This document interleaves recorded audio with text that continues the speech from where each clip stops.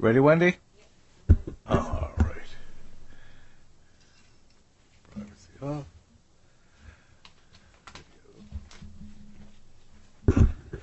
Okay.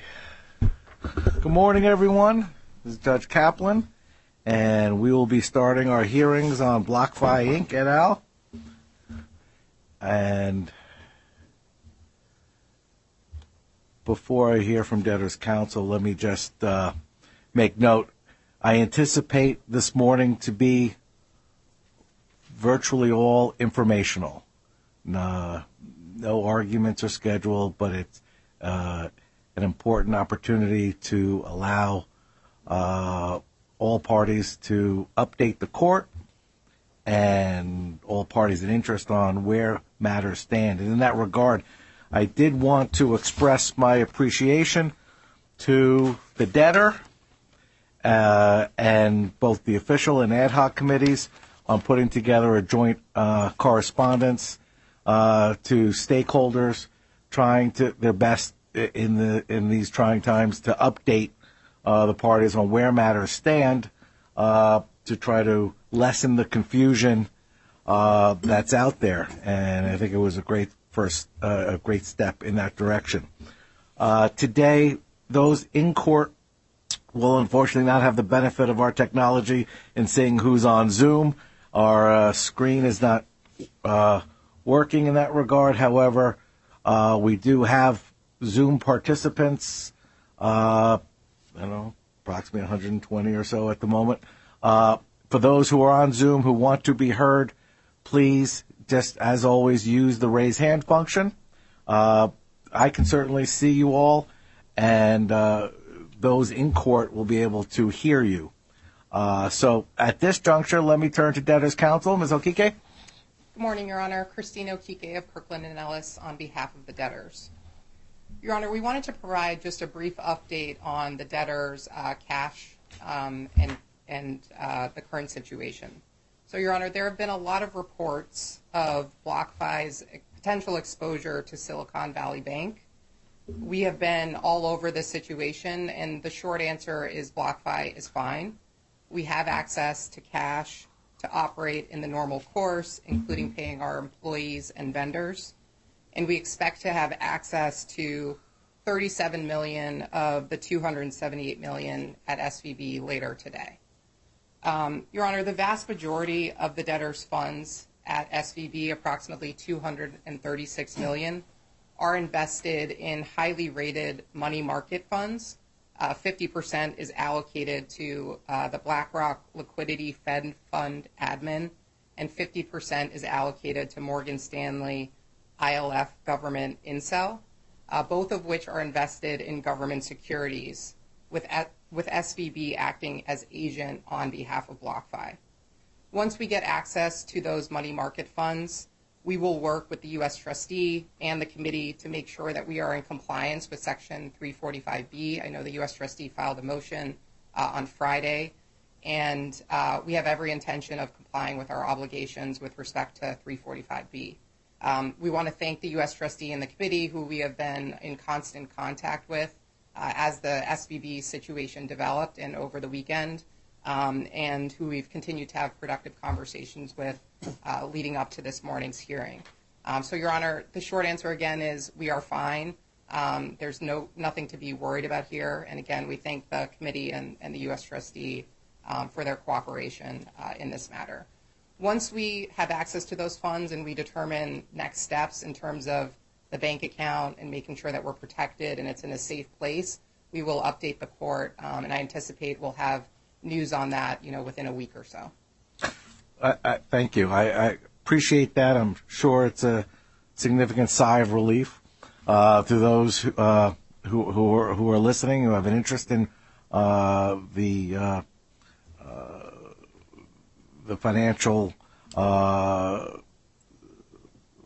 wherewithal of the debtor, and are relieved to know that it's not as desperate as it seemed probably to a lot of people in the room Thursday afternoon and Friday and during the weekend. And I do appreciate all counsel working together. In that regard, I know there's other matters on for today, but I would like to give the U.S. trustee an opportunity, if they wish to weigh in on where we stand, again, to either supplement or to modify what's been placed on the record. Good morning, Your Honor. Thank you. Jeff Sponder, together with Andy Vera, the United States trustee, and Lauren Bilski, all on behalf of Andy Vera, the United States trustee. Your Honor, at all levels of the United States trustee program, we have been engaged to ensure the state funds are available and protected. We do appreciate the cooperation of all counsel in these cases. We have worked diligently with debtor and committee counsel throughout this case, and especially this weekend, and will continue to work with the debtors as they become 345 compliant so that all the state funds will be protected. Thank you, Your Honor. Thank you. Would it be best to keep a date going forward for the compliance issues so that we can have a follow-up conference or, if need be, hearing? Your Honor, Jeff Sponder, again from the U.S. trustee, I think that would be appropriate. I know counsel for the debtors within a week, so I don't know if we have a hearing scheduled. I think we have a hearing on the 23rd. Let's see. We do have we have you all on for the 23rd. So why don't we just carry the U.S. trustee's motion to that date? We could always adjust the schedule from there if we need more time. And obviously, again, my thanks to the U.S. trustee who was able to put this matter on, get papers filed on short notice on Friday, and we were able to schedule the hearing. If there's a need to do that again, the court will make itself available. But otherwise, we'll carry the U.S. trustee's motion to 323 with two other matters that are on. Then let me. Is there anyone else who wants to be heard on the cash management issues before we move on to other issues? I see no hands raised. So let me again go to debtors' counsel for the next matter. Thank you, Your Honor. Christine Okike again on behalf of the debtors. Your Honor, the next item on the agenda is a status update on the wallet withdrawal motion, which was filed at docket number 121. So last Wednesday, as Your Honor noted, the debtors filed a joint letter among the debtors, the committee, and the ad hoc committee of wallet holders to provide an update to BlockFi's clients with respect to BlockFi's request to return the digital assets in the wallet accounts as of the platform pause to their clients as soon as possible. The debtors understand that our clients want the wallet withdrawal motion resolved promptly, and so do we. And we are actively working with the committee, the ad hoc committee, and deferred 1031 to achieve that goal. Your Honor, when we filed the wallet withdrawal motion, two things happened. First, the committee advised the debtors that it was supportive of returning some wallet holdings to clients, but only if BlockFi clients with those wallet holdings were not subject to potential avoidance claims or clawbacks. Determining which clients might be subject to clawbacks is a very complex issue, and the debtors understand that the committee's diligence with respect to that is ongoing.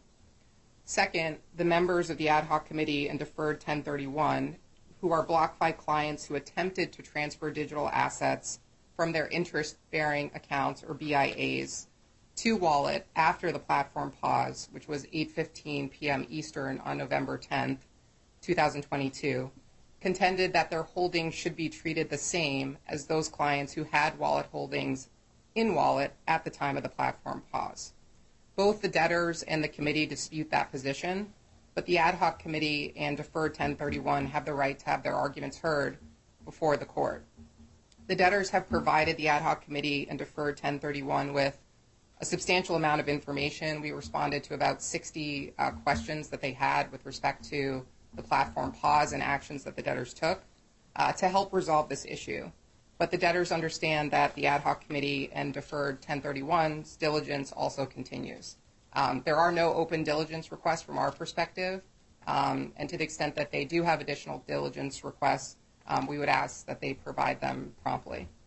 Your Honor, we've reserved time on the court's calendar on April 19th to resolve the issue of whether the attempted transfers of the ad hoc committee and deferred 1031 after the platform pause should be treated as wallet holdings as of the platform pause. We really view that as an initial issue that should be decided before you even get to the question of dealing with potential preferences for people who are in wallet. So we expect to go forward on April 19th, absent a resolution or agreement between the parties before then.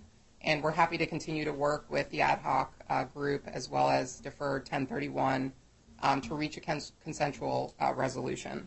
So I believe that's docket number 559, the pause motion.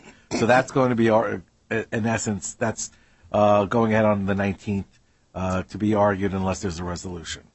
Correct, Your Honor. Okay, great. So we will submit a supplemental briefing schedule to Your Honor. We continue to have discussions with the committee, the ad hoc group, as well as deferred 1031 on that schedule. All right, great. Thank you. Does the committee wish to be heard?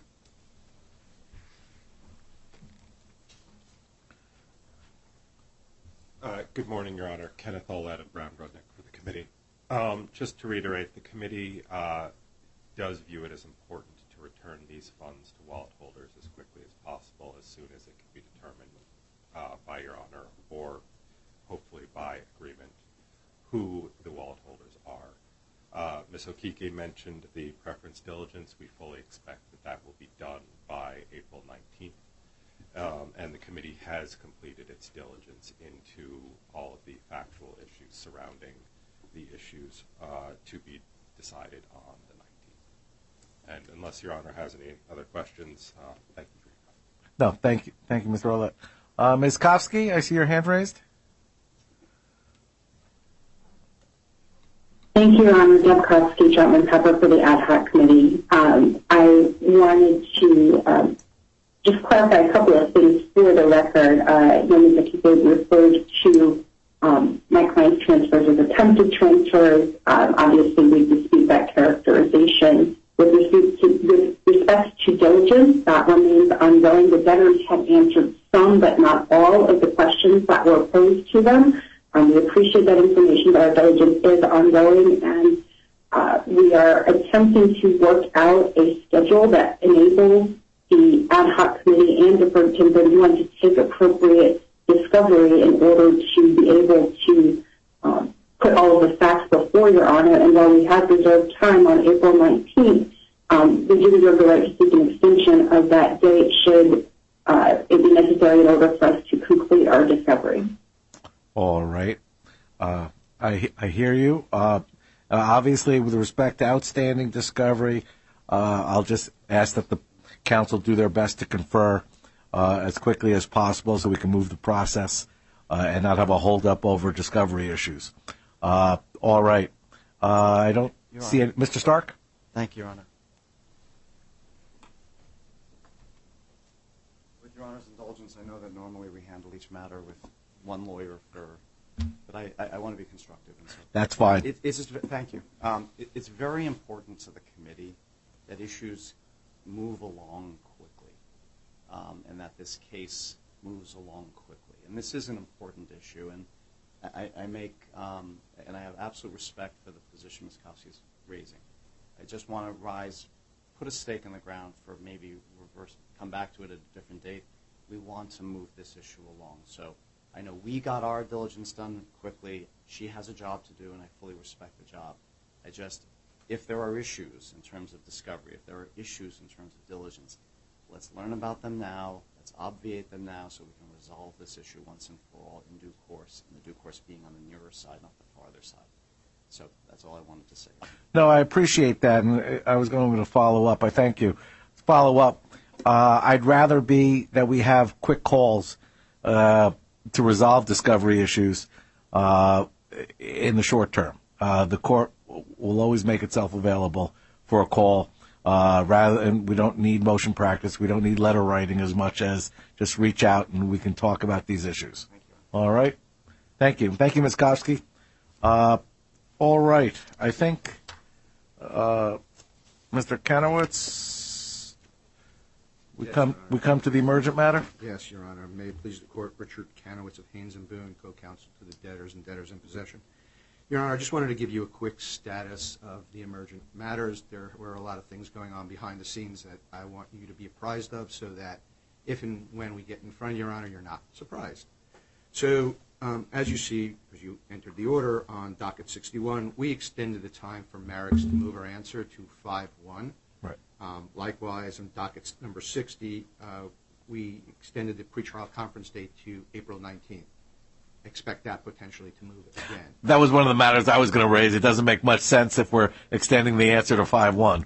Well, we were going to take it in chunks because, tomorrow is a trial in the emergent bankruptcy case.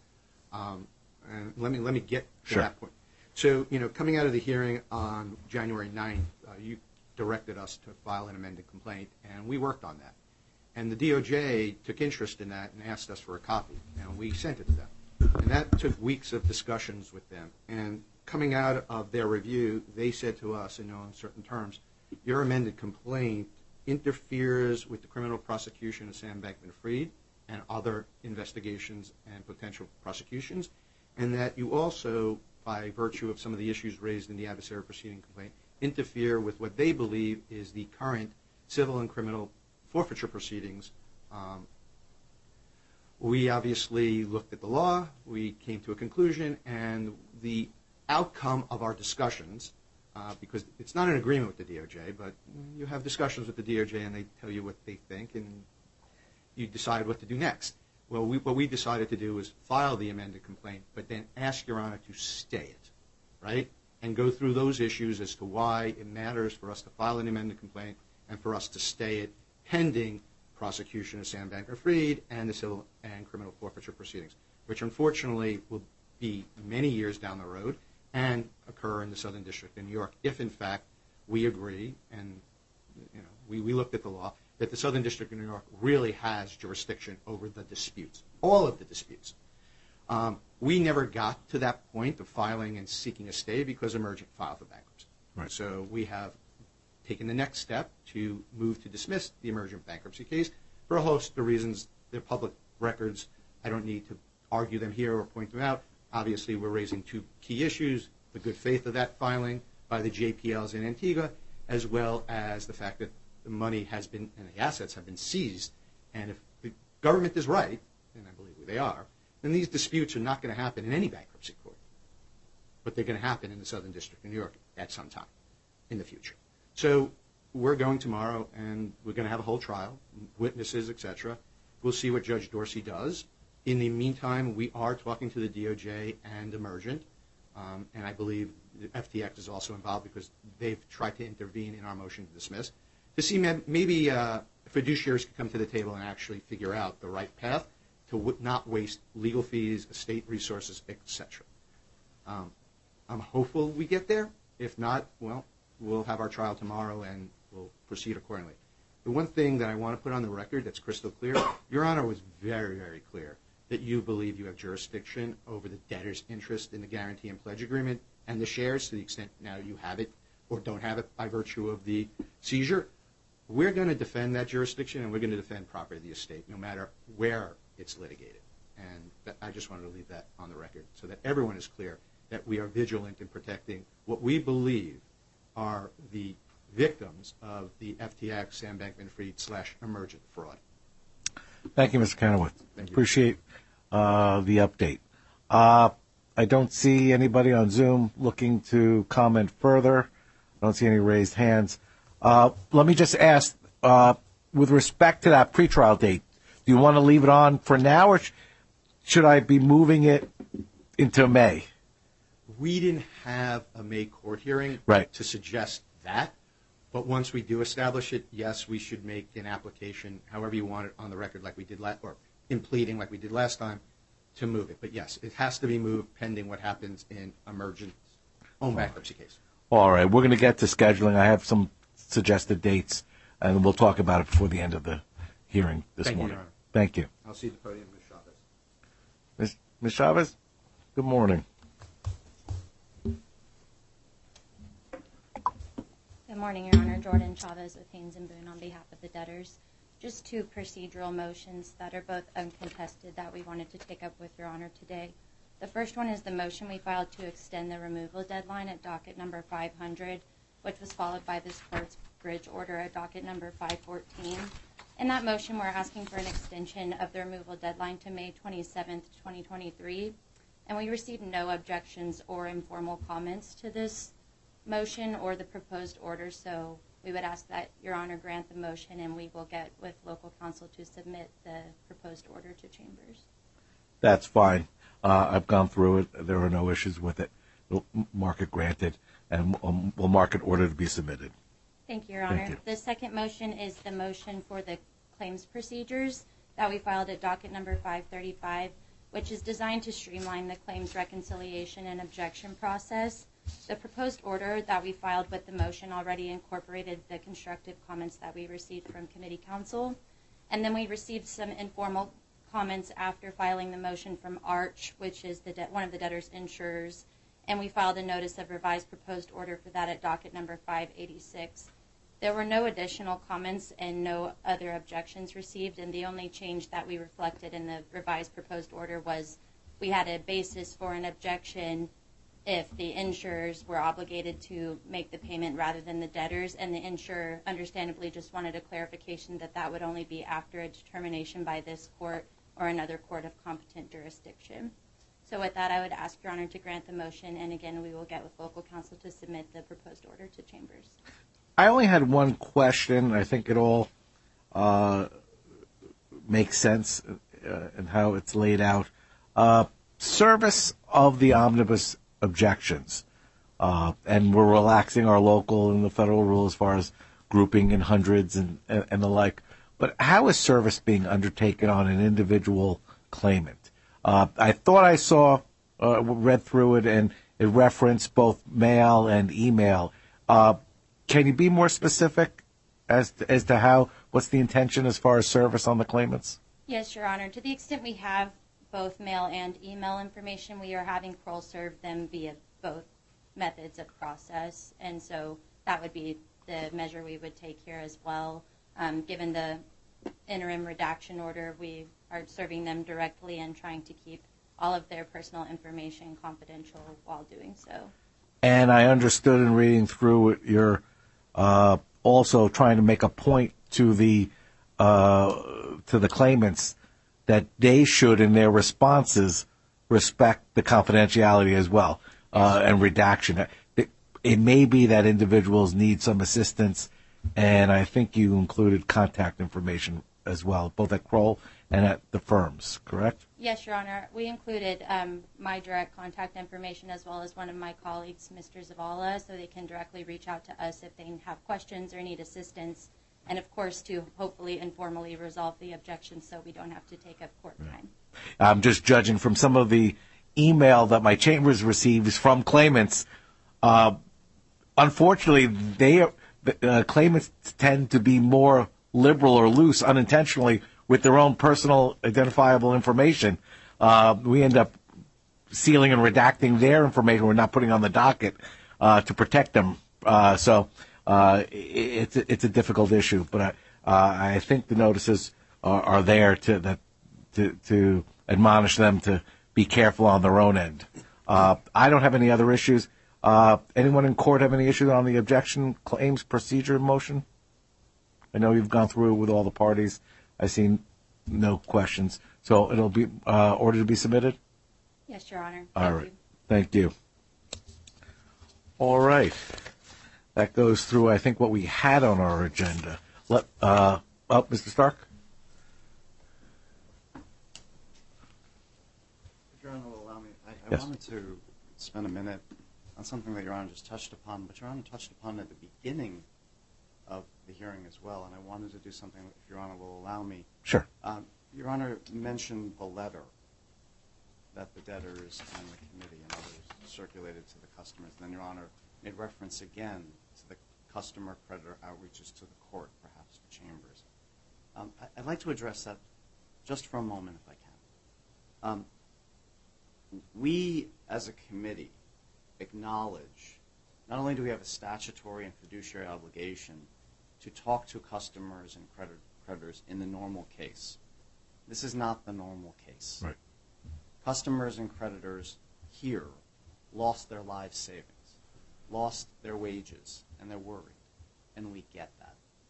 We've been in existence, at least with professionals, for under 3 months. It seems like for the people who lost their money, that seems like an eternity, and we're very sensitive to that. But for bankruptcy, there's a lot that has to go on in the initial stages of bankruptcy, and especially in a sensitive case, disables the kind of direct communication that I know folks are really thirsting for and need. We set up a website, we have a Twitter feed, but we acknowledge, and we have to acknowledge, the number of inbound calls and emails that I know your Honor's chambers have been receiving. We want to put a stop to that. We want to help the community more. The first thing I can do right now is, on the record, to those who are listening in, my name is Robert Stark. I work at a firm, Brown Rudnick. My email is rstark@brownrudnick.com. My telephone number is 212-209-4862. Any customer or creditor who is listening in who wants to find out information about this case, please call or email me, and we will respond within 48 hours. It is not the court's job to respond. It is mine, and we will do that. The second thing that I can do for Your Honor and for all those who are listening, the committee understands and has spent an awful lot of time in the last 2 weeks specifically to come forward with a program for reaching out to the customers and consumers. There are a whole host of different ways that we could try to do it, from town hall meetings to Reddit Q&As to inbounds and outflows. We have to be thoughtful, and we have to be disciplined. There's an awful lot going on. Again, it's a very sensitive case. We have our own confidentiality issues and fiduciary issues, but we know that there's more that we can be doing. And so we are right about to launch, but for the issues of last week, we probably would have happened last week. Right. We're about to launch a program where we're going to be much more communicative with the community outside, and they will have much easier access to us. They will know our names. They will know that we're standing by. They will have information, much more information, but it won't be sensitive information that we believe might inhibit our ability to resolve this case quickly, but they will have greater understanding and less confusion. And so that's about to get launched right now. I just want Your Honor and everyone listening to know that. That's great. I appreciate that, Mr. Stark. I know my law clerks appreciate it, reducing the burdens on the court, but because we would just defer it to you all and send the names along. I think look forward to the enhanced communication. I think it'll be worthwhile. I appreciate it. Thank you. Let's talk about some calendar events. Yeah. Just one item to tag along. And sure. We appreciate the committee, and especially Mr. Stark, taking the laboring oar on communicating with his constituency. But just so you know, we get daily inbound both at Haynes and Boone and Kirkland and Ellis, and we respond by email, and we have a team working to get those creditors information about the Kroll website, the process for filing proofs of claim. So the debtor's estate recognizes that this is I would say, a choppy process, but one that needs to have all resources devoted so it's transparent and people have confidence that this case is moving forward, and one day they will be taken care of as best we can. No, I appreciate that. Appreciate the debtor's efforts. I just remark the Chapter 11 practice has certainly changed in a decade. The ability through the use of these claims agents, the websites, what I can't help but see and hear on YouTube and Twitter, changes the landscape, and I think for the better, and transparency, even the ability to make our hearings available on Zoom. So, and I thank the professionals for their work. I know it's difficult given that these are personal. This impacts the lives of many. Thank you. You're welcome. And on behalf of the state and all the professionals, we do appreciate Chambers dealing with these issues, and we're happy to be as responsible as you want us to be in connection with inbounds to the court. Great. All right. Thank you. Thank you again. So let me go through what I have coming up, and you can all correct me where we've missed something. Our next date is March 23rd. We have two matters that had been scheduled, the sale motion and the extension of time to assume or reject. I think that's 571 and 572. Those are still scheduled for March 23rd. We have added the carried trustee 345 motion. The next date after that is April 19th, in which we have what I call the pause motion, as well as the first, that's number 559, and the first omnibus claims objection motion that was filed. That's 573. Did I miss? And then there's another motion, Your Honor, where we're seeking to return the ACH payments that are held by Scratch to customers in California. Correct.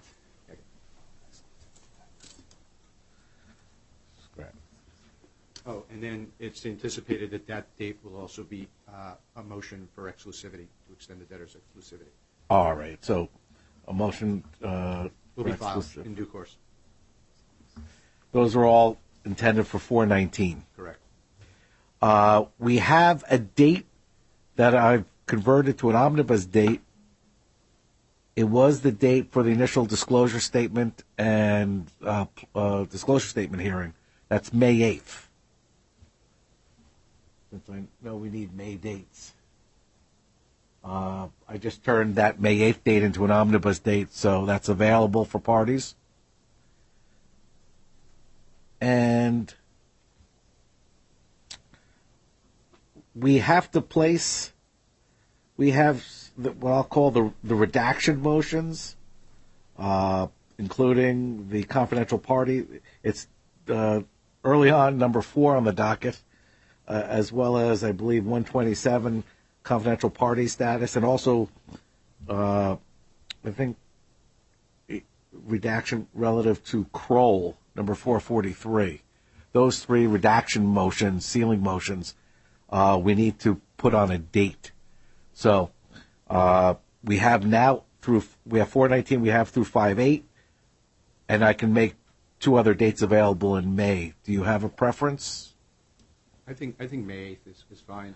Then we'll carry those. Yeah, I could give you a status update as to the counterparty sealing as well as the Yeah. PIA redaction. Mr. Sponsor, I believe there you are. There he is. Sneaking up on me. Yeah. So the PIA redaction motion, obviously, huge concern for not only the debtors but the committee as well as the ad hoc group who filed joinders. We'll try to have a discussion with the U.S. trustee to see if we could resolve it. If not, we are going to have a hearing.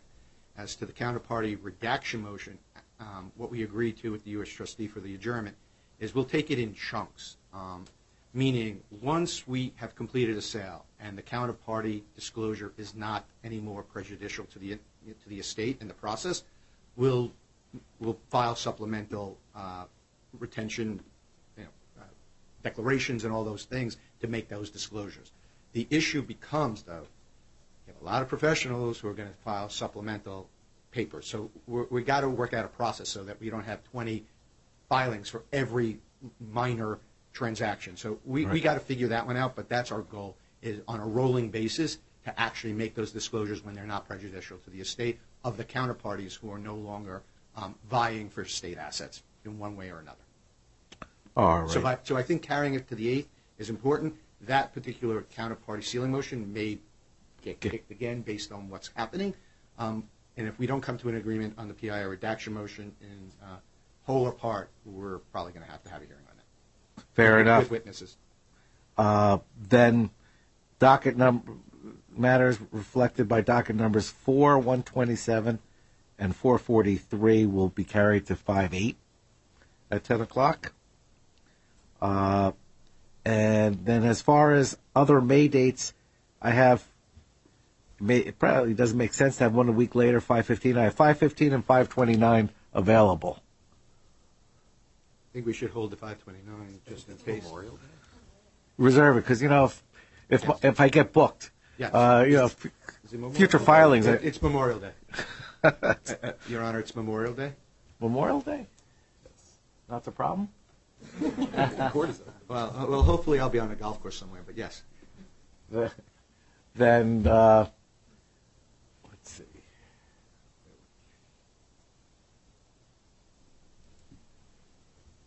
Well, we could do 5:22 in the afternoon, or then the next Monday is 6/5, June 5th. Trying to spread it out. Why don't we do 6/5 if we need to come back to court? Well, some of these hearings may very well be Zoom, Right. As opposed to being in person. While we like being in person, to the extent we need relief, we could always set something up. That's fine. And to the extent that emergent matters may arise, we'll schedule it either on my motion day, normal motion day, or as needed. Yeah. So just to bring something to the court's attention on the record, 2 class action complaints were filed, some of which have been served. The debtor intends on filing today an adversary proceeding complaint seeking to stay those pending confirmation in the usual course, under 105-362, and for all the arguments that have been made before we get to our complaint filed and that others have made. We're going to reach out to the plaintiff firms who started the class action lawsuits. There are 2, one in Jersey in the district court and one in Massachusetts, and we are going to see if they will voluntarily stay these proceedings, whether we do it in chunks or whether we do it wholesale. We'll discuss it with them. But if they do not agree, to avoid prejudice to the estate and any defaults or admissions which we believe is prejudicial, we will come before Your Honor seeking a TRO in first instance. So that might be later on this week, depending on how our discussions go. And we just wanted to alert Your Honor because we may be making that request, and then Your Honor could direct whether that be in person or by Zoom. All right, great. Then we'll see if there's a need, and then we'll decide how to go about as far as the hearing. I would anticipate Zoom would make the most sense. That would be fine with us, Your Honor. So, are there any other matters that anyone wishes to raise? Mr. Sponder? Thank you, Your Honor. Just wanted to piggyback off of Mr. Stark's comments to customers and just set forth on the record also that if customers do receive correspondence requesting their personal information, that they should reach out to the United States Trustee's office. Great. Thank you. Appreciate that as well. Quick question on the sale motion. Can we give a short update? Are we going forward with the motion? I don't know what transpired with the transaction. Yes, Your Honor. We do anticipate going forward with the motion, and to my knowledge, it will not be contested, but I don't believe the objection deadline has run. Okay. All right. Then we're good. I appreciate everybody's efforts, and reach out for chambers as the need arises. Otherwise, be safe. Take care. Thank you, Thank you, Your Honor. And we're done. Good. Goodbye. Okay, great. Thank you. Thank you all. Thank you.